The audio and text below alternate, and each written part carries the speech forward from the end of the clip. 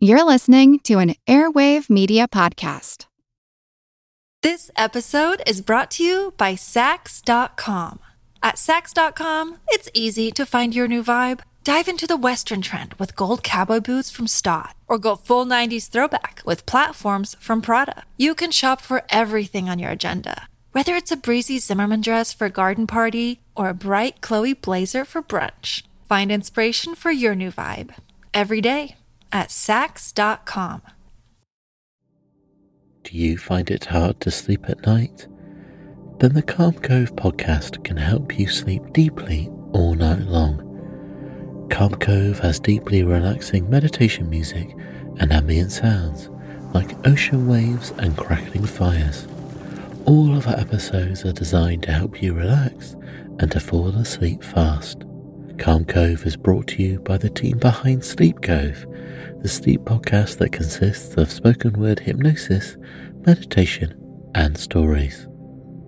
So if you want to listen to a beautiful soundscape tonight, search for Calm Cove on Apple Podcasts or Spotify and see how we're helping millions of people relax and go to sleep every night. In 2004, a poll of artists, historians, critics, and curators asked what was the most influential artwork of the last 100 years. You know what they said? Wait, I'm on the edge of my seat. What did they say? It depends on what seat we're talking about, though. When it comes to this artwork, I guess. I see what you did there. I appreciate it. I worked on that. Yeah. I'm glad one of us thought I feel like who Art Ed? Try to spice it. Art Ed. Mr. Wood, Art Ed me. Good. Either way, it's ambiguous. It works on so many levels. I know. That's off to a great start. Welcome to Who Arted, the podcast where we explore visual arts in an audio medium. I'm your host, Kyle Wood, and joining me today is Jeff Arndt, the art teacher from Ranch View Elementary. Thanks for joining me. Thanks for having me back. Now, we're going to start with a deep dive into the piece dubbed the most influential work of the 20th century. It was Fountain from 1917 by Marcel Duchamp, or as my college roommate referred to him, the toilet guy. I'm just going to go right out there with how much in awe I am just by those two dates that you mentioned. Okay? If we go 2004... right? Yeah. And then the piece from 1917, that blows my mind to think that over that time frame we're going with this piece of artwork. That's unbelievable. It really is. It really is on numerous levels. And for those who are not familiar with the piece, Fountain is one of the earliest ready-mades. And, you know, the ready-made was this idea of making art essentially out of found objects, you know, taking things that were already out there and then presenting it as a work of art rather than creating it and presenting it as a work of art. Marcel Duchamp is credited with creating the ready-made, although actually his creation of the ready-made, just like his creation of the fountain, is a little bit sort of suspect or questioned by a number of people. Nobody doubts that he coined the term the ready-made, but his first ready-made sculpture was a bottle rack in 1914. But a friend of his, Baroness Elsa von Freytag Loringhaven, have you heard of her? You never heard of her. Most people have not heard of her. She was a Dada artist. She was an artist's model. She was a poet. And she was known for creating ready-made sculptures with things that she essentially scavenged. Like she was, you know, the pioneer of dumpster diving. And she was known and documented to have created ready-mades and presented ready-made sculptures, though she wasn't using that term, in 1913. So 1 year before Marcel Duchamp. So quick question then. Yeah. Where's the line drawn or the connection between a ready-made versus a found object sculpture? Or are they interchangeable? Are they one and the same? I think for all practical purposes, they're essentially the same. you know? I typically think of found objects as like the media or materials for a sculpture or for a work of art, whereas I think of the ready-made as presenting that manufactured object or, you know, that found object without real significant modification. So like I think of like Louise Nevelson, you know, she's taking all those scrap materials and she is building and constructing from those found objects. Whereas like Marcel Duchamp or Baroness Elsa just took a toilet, turned it on its side, and signed it, R. Mutt, 1917. And that is another thing, actually, some historians say, actually created the fountain. Some people say not only did Duchamp not produce it, he says that he bought it from the, like,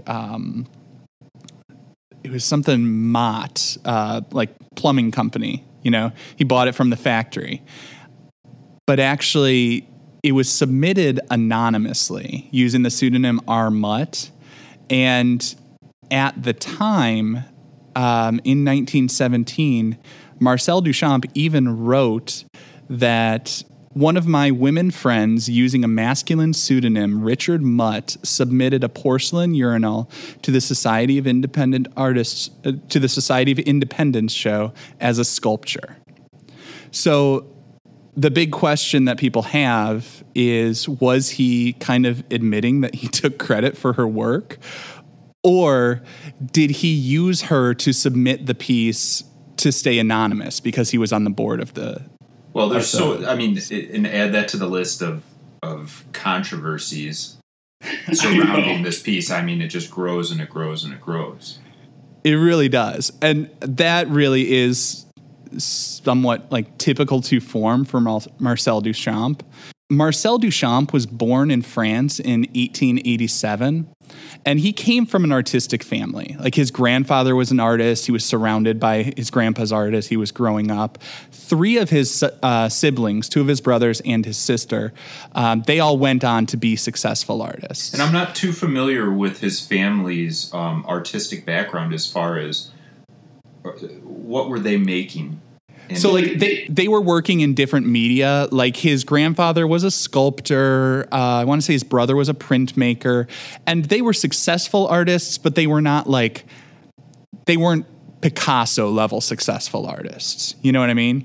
But they were in that world. They were very well connected. They knew artists, you know, Marcel Duchamp knew Picabia and like all sorts of different people within the art world. And so like, I always find it funny because like, despite all of those connections, you know, he was on the board of the Society of Independent Artists. He created Society Anonyme. He advised people like Peggy Guggenheim and like directors of MoMA about their modern collections and the shows. He still liked to sort of portray himself as this like outsider and this rebel going after the art establishment. And it's just like, he was part of the art establishment. Yeah, absolutely. Those are big roles, and those are some, you know, huge advisory positions and advisory roles that you're taking on. Yeah, we all know like there's always a little bit of just like how you're choosing to portray yourself as a public figure, but he sort of pretended to be all the things that like Baroness Elsa really was. Like she was this Dada artist who, like, from all accounts, lived that lifestyle on the streets of New York and was like arrested for like her just bonkers things that she was doing. Like she wore like soup cans as jewelry and stuff like that. And I think the big thing we have to think about, or at least keep in mind in the back of our heads, is time period and time frame. Yeah, and you know, the Dada movement was in the very early 20th century, and it was largely a reaction against sort of rationalism in philosophy, but also like just the horrors of, that was the time of World War I, you know?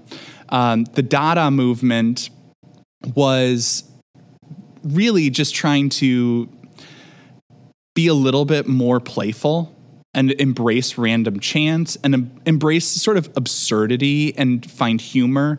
And that was very well suited to Marcel Duchamp.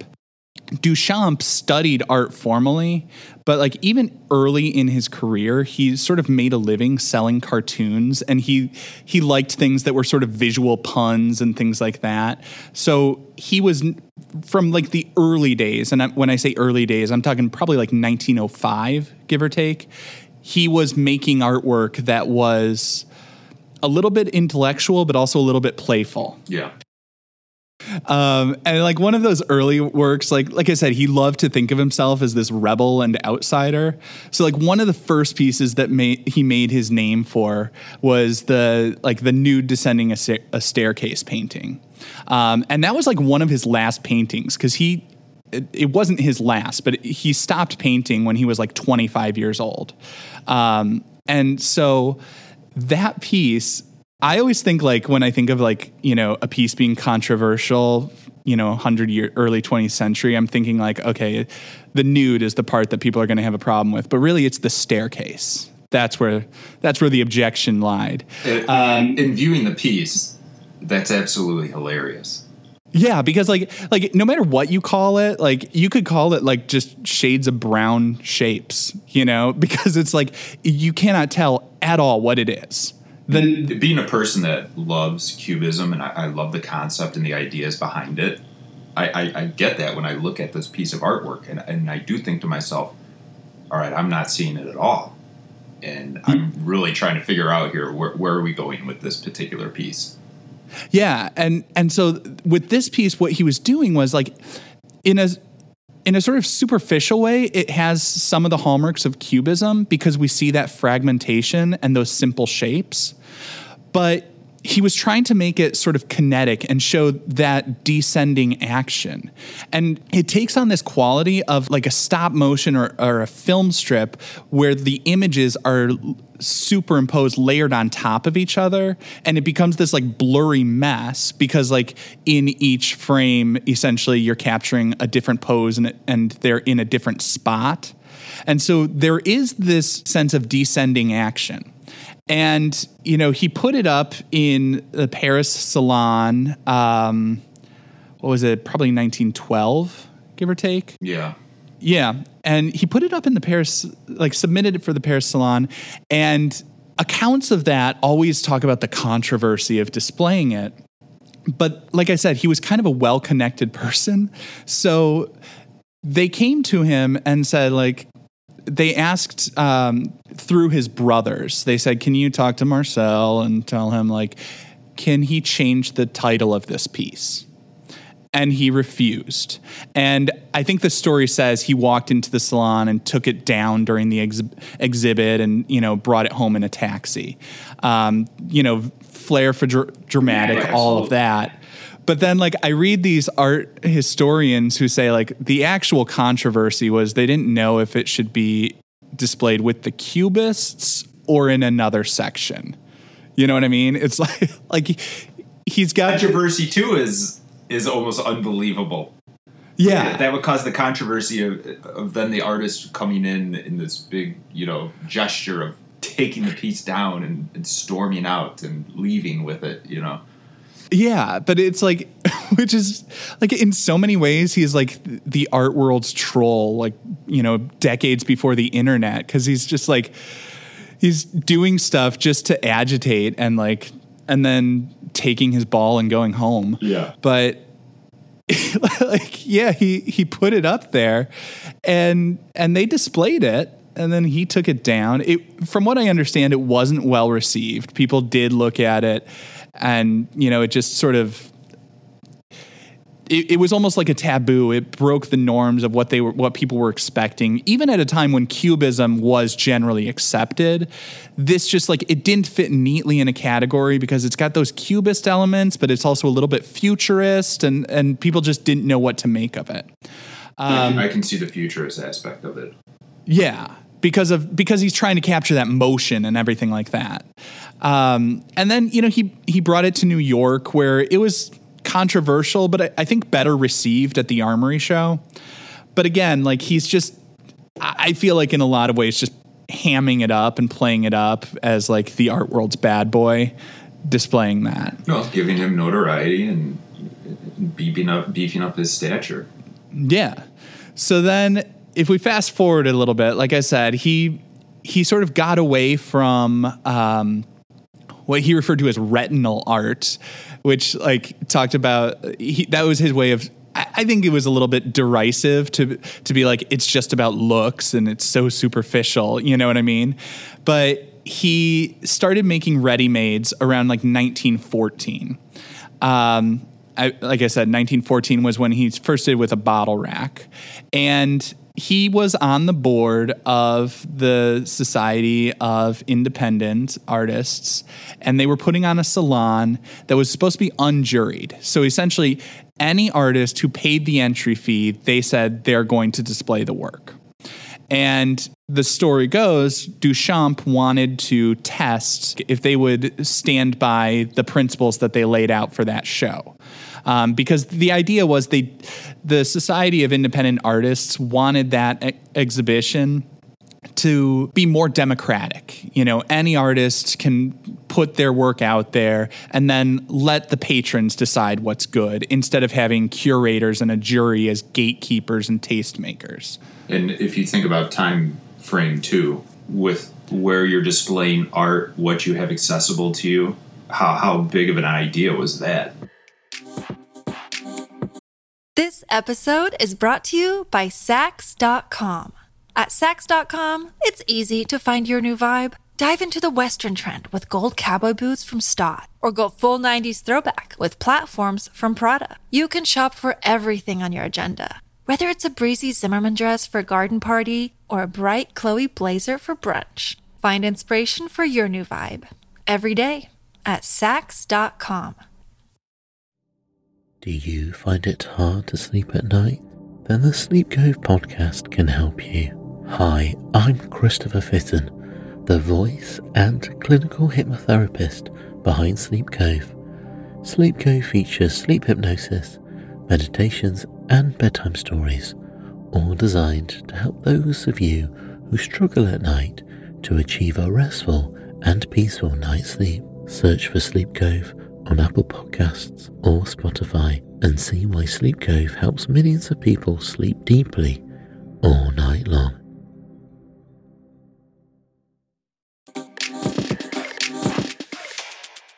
People are thinking about being more democratic, and what does that mean in different areas of their life?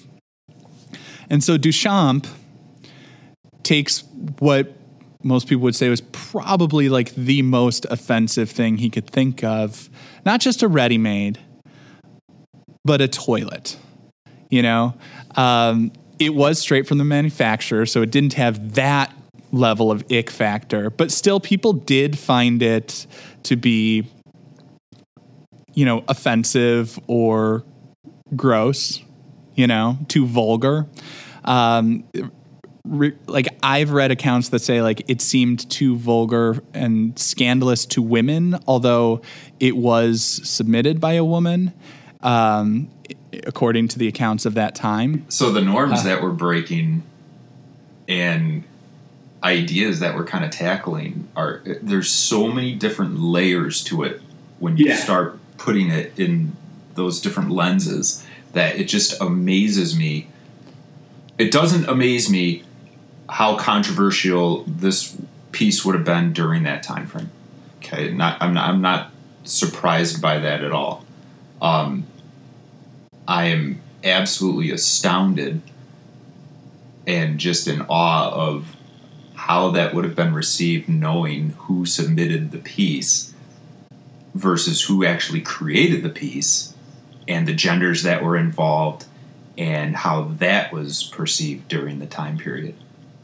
Yeah, well, and it's weird because, like I said, nobody really knows who created the piece because, you know, one of the layers of complexity is Duchamp wrote in a letter to his sister that, like, a woman submitted this under the pseudonym, but at the same time, he later on claimed, like, he submitted it himself anonymously because he was on the board and wanted to test whether they would live up to what they were doing. So having a woman friend submitted on his behalf would make perfect sense if he were trying to stay anonymous. When it said it was submitted by a woman, was that Duchamp in his female persona, or was it his friend?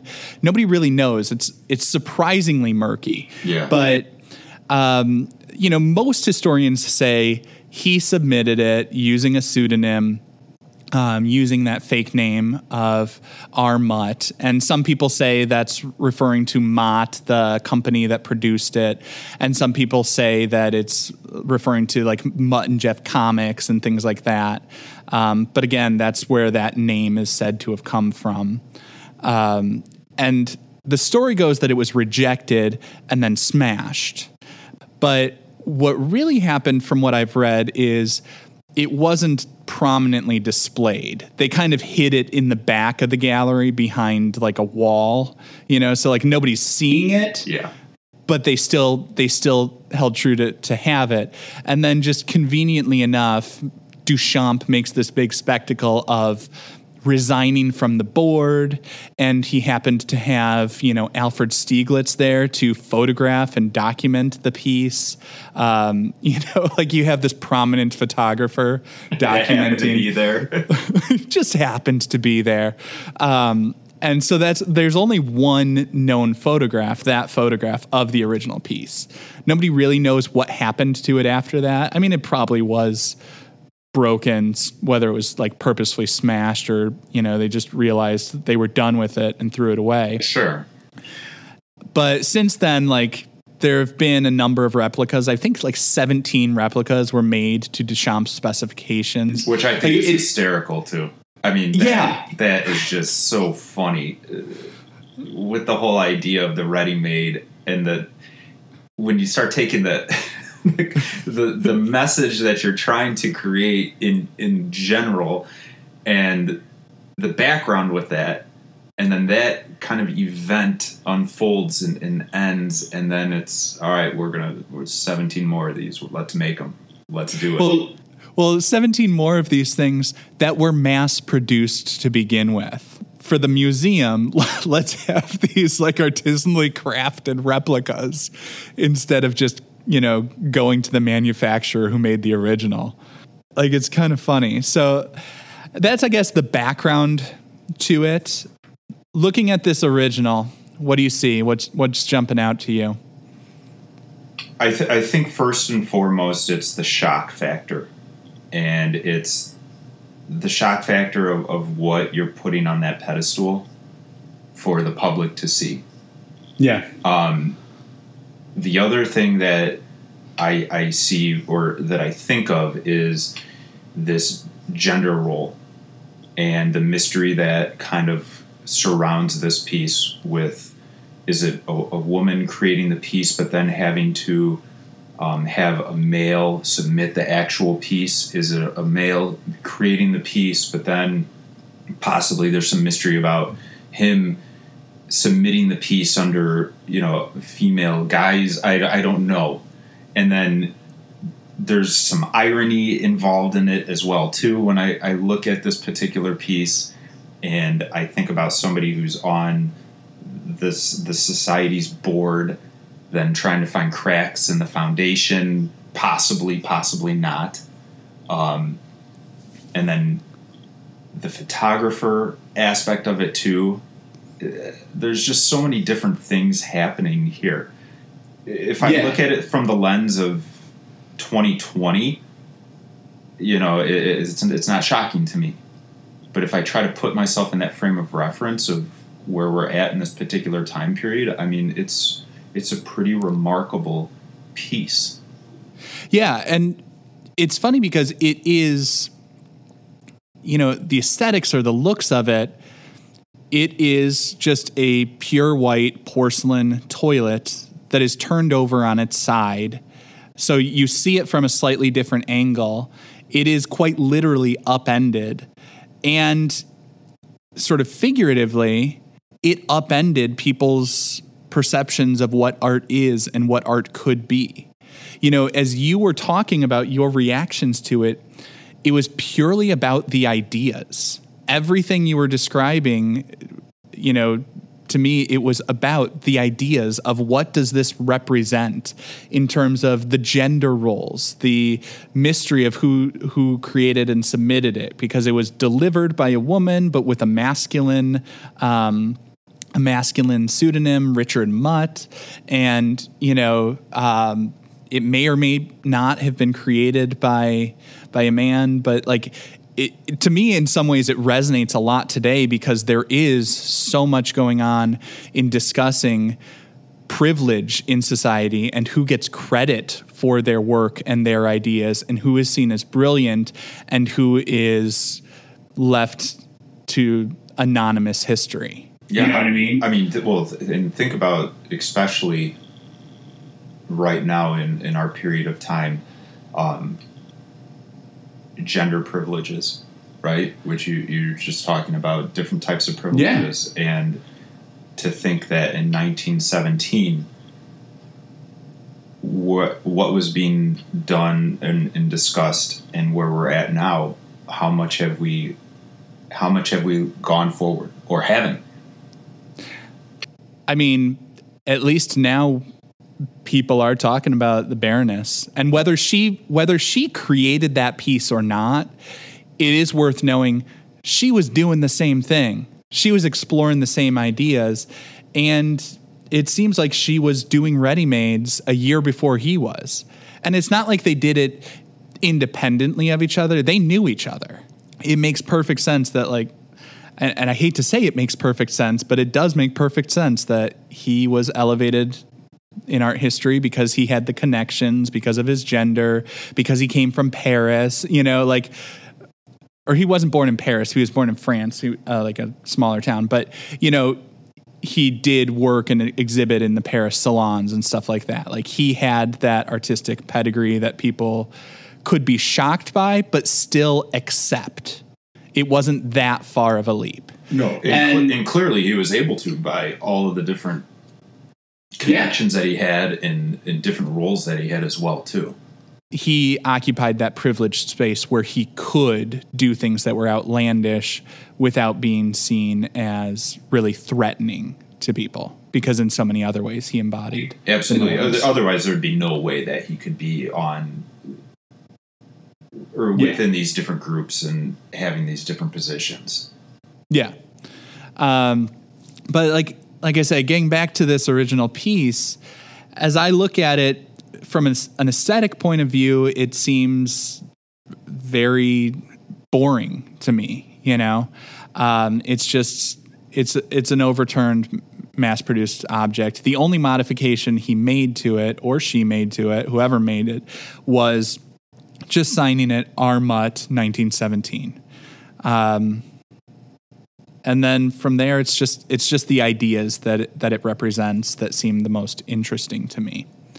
And so to me, the most interesting thing, because I always think art serves different functions, and people, their first instinct, and I think through a lot of history, the idea was art's function was to be beautiful.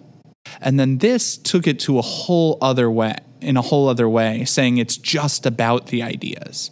And I think that's the most important thing here, is because with the ready-made, what Duchamp and similarly minded artists were saying is the idea is the art. They put creativity as the central focus, defining something as a work of art.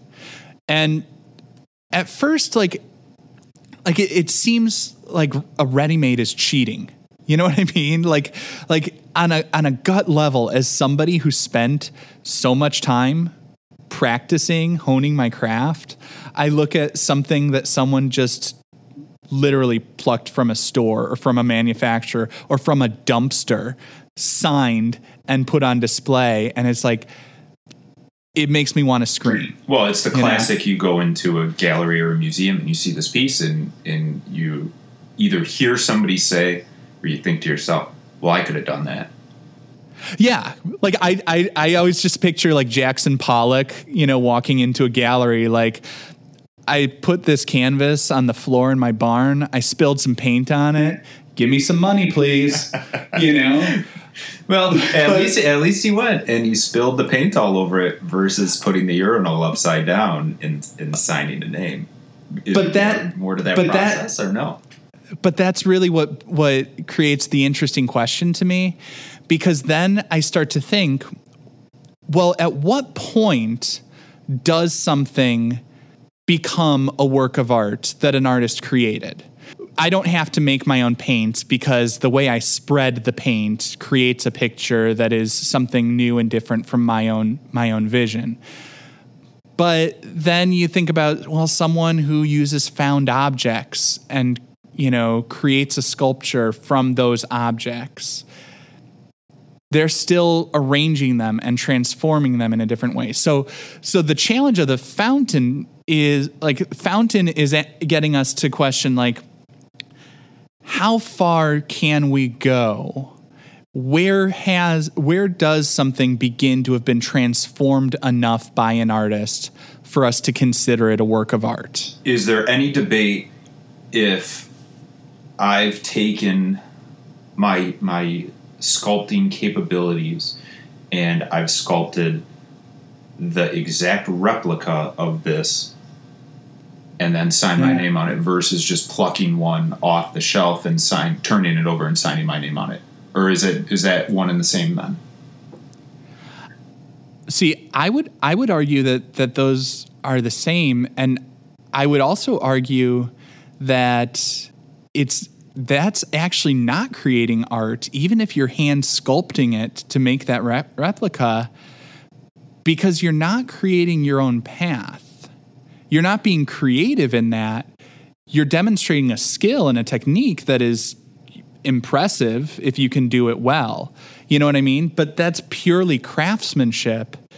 And what this piece gets us to do is think about, like, well, the really important transformation is being creative to get us to see something in a different way. I see that idea, but can you argue? Even if it's as minor as turning it on its side, signing it, and putting it in a different context.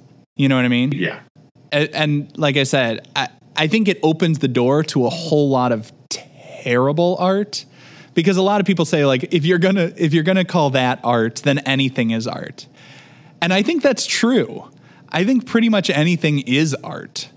The question isn't, is it art or is it not? To me, the question is it good? To what end? Is it good art, Yeah. And okay. I just want to say, I would love to see this piece with the plumbing involved and water flowing through it. I think that would be another level of... I think that'd be too much work for him. Well, now we're really getting to something then. So I'm wrapping it up. I want just a 3-point rating scale. And where should this hang? The Louvre? Is this something to look at? The lab? Is this something to learn from? Or the Louvre? British for the bathroom. Yeah. There's the Louvre joke in there somewhere. Oh, that's terrible. I'm going to get into the gender thing a little bit more, and I'm going to say if it's Marcel doing all the work and putting it out there, I'm keeping it in the bathroom. But if I'm knowing that the Baroness is the person behind this, I'm throwing it right in the Louvre. It goes right in the museum for me. Interesting. And so I think in 1917, if a female artist is having these statements and thoughts and putting it out there, absolutely, this is, to me, speaking volumes and really has something huge to say. Not that he doesn't have a concept behind it. Certainly, it just doesn't have the same impact for me coming from a male. So you think this goes in the Louvre? I would put this in the lab for essentially the same rationale. Like, I think the ideas behind this are interesting. I think, what it says about society, what people will accept, who gets elevated and who gets marginalized. You know, whether the Baroness created it or not, the fact that there is this mystery surrounding it starts a conversation. And that's what this piece really is all about, is starting that conversation. It's challenging our perceptions of what is and isn't art, what the artistic process is, what has to be done for something to be considered a work of art, you know. Is talent an unfair advantage? You know, all those sorts in connection, right? Yeah. And so I think like the ideas of democracy and what can be displayed and what can be considered art are good. The other thing, the dimension that I think is lost in all of this is there was an industrial designer who had to design that fixture, and like manufacturers, people working in the factory who had to physically produce it. And I feel like that's one of the things that bothers me most about ready-mades is it takes credit away from the people who actually designed and produced the work. Well, and especially in 1917, not knowing the process for creating one of these, a mass-produced kind of thing in a factory, I'd love to know how many people it took to actually make one during that time period. That'd be really interesting to know how many other hands had a part in creating this. And I think I think for me, the thing that I would have found more interesting is if after this he had given proper attribution to everybody. You know, put the object on display, but also then recognize that art is in some ways a collaborative process where you're always taking other people's work. There is some level of appropriation in pretty much everybody's work, unless you are, you know, those indigenous people who are creating their own pigments and creating their own stuff, like doing every level of it. Yeah, but for the rest of us, there is some level of appropriation. And I think this would have become even more interesting if there were attribution and recognition of that stuff in the ways that, again, you know, in its context, 1917, that would have been really advanced, because I think it wasn't until like the pop art movement that people started to say like commercial arts are not a lesser form. Yes. You know? Yeah. And that's a comparison that I really draw upon when I think of this piece. And that's probably why this is so influential. Yeah. Because it did change the way people thought about art. Thank you very much for taking the time to come in and talk to me about a toilet. This concludes this week's episode of Who Arted, part of the Airwave Media Podcast Network. If you found this tolerable, please leave a rating or review on your favorite podcast app. You can find images of the work being discussed this week and every week on social media at Who Arted Podcast on Twitter, Instagram, and TikTok, and of course on the website whoartedpodcast.com. Podcast done.